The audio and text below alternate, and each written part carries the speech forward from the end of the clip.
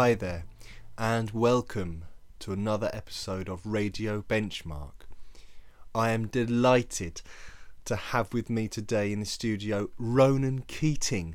Hoi! So Ronan, congratulations are in order because of your recent announcement that Boyzone are getting back together for a long reunion tour. What was the inspiration behind it? I think the songs speak for themselves, you know.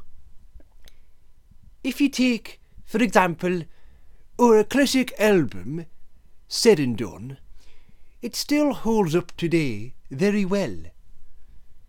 It bears repeated listens, and we will perform many songs from Said and Done, but revamp them. I've been working with the lads to bring something fresh and exciting to the old hits. For example, there's a new breakbeat version of No Matter What, where Mikey does slide dancing.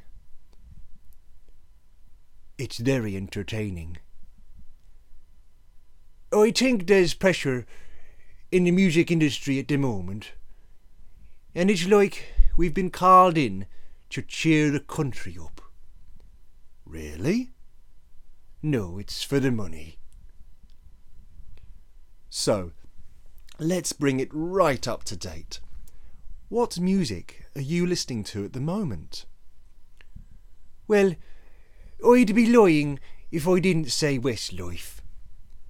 They encompass, for me, the very best that Ireland has to offer. Their Frank Sinatra covers album, Let Us Be Frank, really opened my eyes to their special talents.